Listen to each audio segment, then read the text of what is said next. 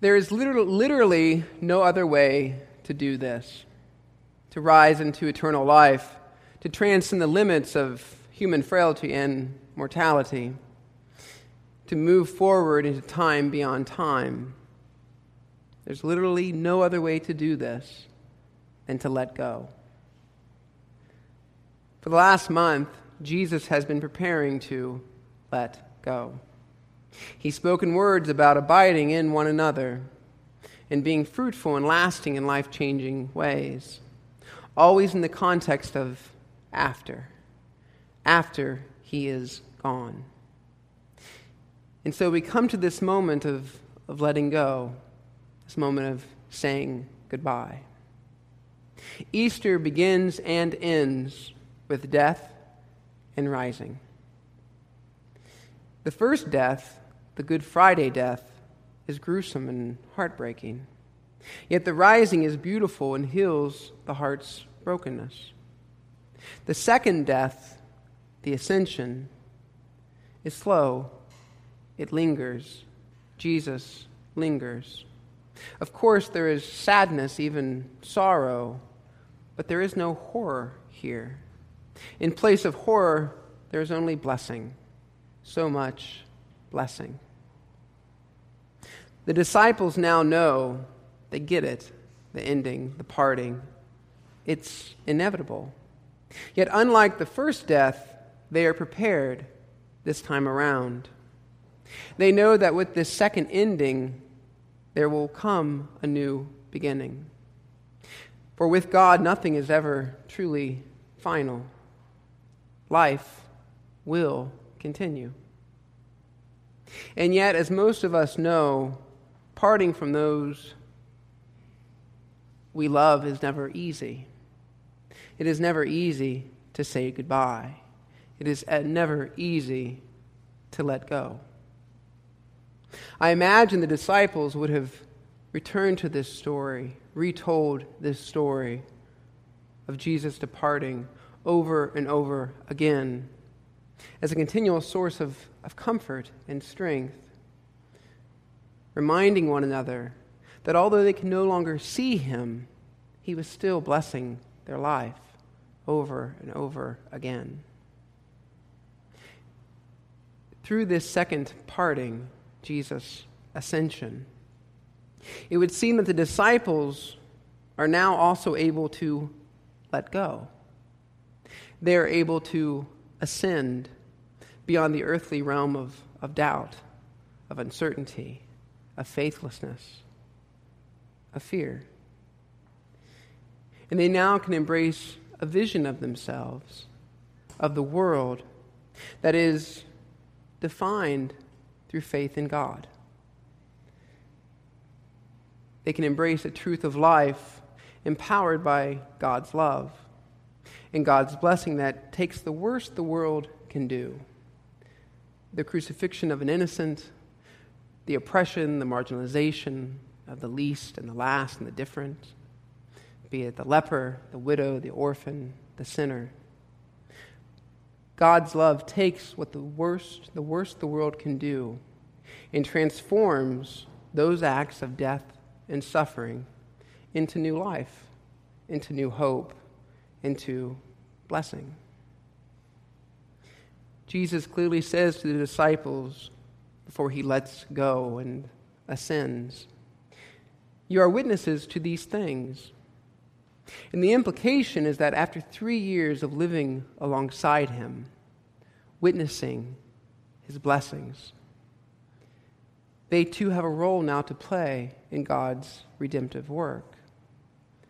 The challenge of their ministry as witnesses becomes clear.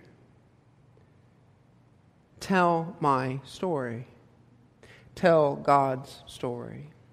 Tell the story that death does not have the last word.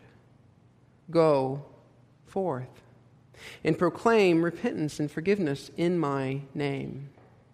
Let the world know that God is actively working to redeem all of creation through forgiveness, through justice, through mercy, and through a whole lot of blessing.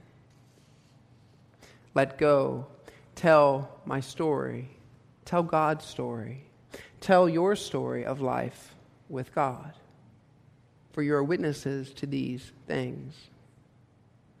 During the season of Lent, while I was sporting my collar,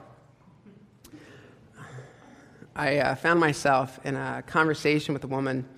She was in her late 60s, and she began the conversation with, "Hi, I'm Catholic."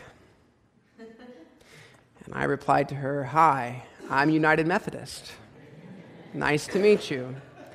Wanted to make sure we were on the same page. And she asked if she could ask me a question, and I said, "Of course, you can ask me a question." And she said, do you think it's right to pray to saints? I pray to saints. Do you think that's okay? And I said, "Of course, I think it's okay to pray to saints. It's part of your faith tradition." I said, "I think the most important thing to remember is that a saint is not God. So as long as you're clear who is God and who is a saint, I think you're fine. But prayer is always a good thing, so pray." And then our conversation took a turn. She began to tell me about her broken faith. Her husband had died less than 12 months before and had been diagnosed with cancer only a short time before that. And a short time before her husband died, her father died suddenly. And so in a very short period of time, she had lost two cornerstones of her life. Her life was now defined by grief and sorrow. Her life was now defined by uncertainty. She no longer went to Mass, although she was praying to her saints. And there were days, she said, that she just couldn't get out of the house. She had no hope. The issue she was having beyond the grief was, why would God do this to her? Why would God abandon her and punish her in this way? So as I stood there listening to this woman, I never even got her name, witnessing her grief and her tears, which were threatening to just unleash themselves at any moment, and her shaking hands, I thought to myself, I am unprepared for this moment. Completely unprepared. I'm wearing a collar, but I am unprepared for this moment. This is not the right setting for such a meaningful conversation. And then I thought, I am meant to be in this moment. God placed me here for a reason. And the reason, in reflection, was so that I could bear witness to my faith for her. To tell my story of God's presence in my life.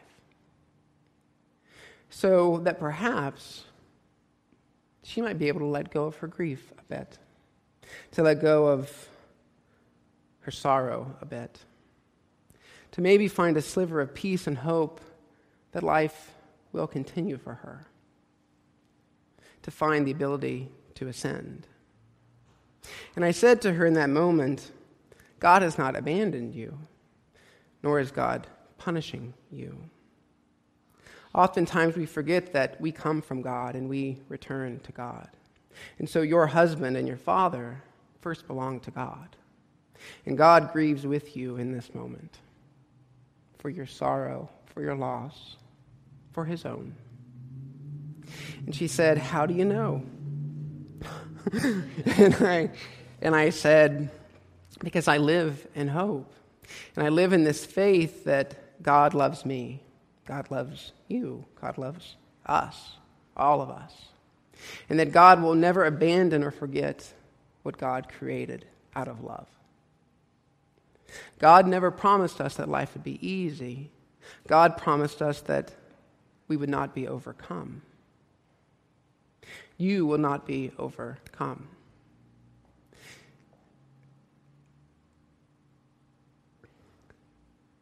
She smiled. She took my hand. She said, "Thank you. and we parted. Let go. Tell my story. Tell God's story. Tell your story of life with God. Upon Jesus' ascension, the disciples returned to Jerusalem, not heartbroken or grief-stricken, but filled with joy and thanksgiving. Their minds had been opened. They had accepted Christ's blessing. They were able to let go. Through the valley of death and suffering, they found and embraced new life. They knew the truth of God in Christ. They knew the truth of their own lives, their own purpose, and their work for God before them. Perhaps the reason we celebrate Ascension Sunday has absolutely nothing to do with Jesus. I don't think it has anything to do with him. I think we celebrate Ascension Sunday to be reminded that, like the disciples before us, we have the ability to ascend. We have the ability to ascend our failures, our past hurts and disappointments, to ascend our grief, to ascend the world's limitations that are placed upon us.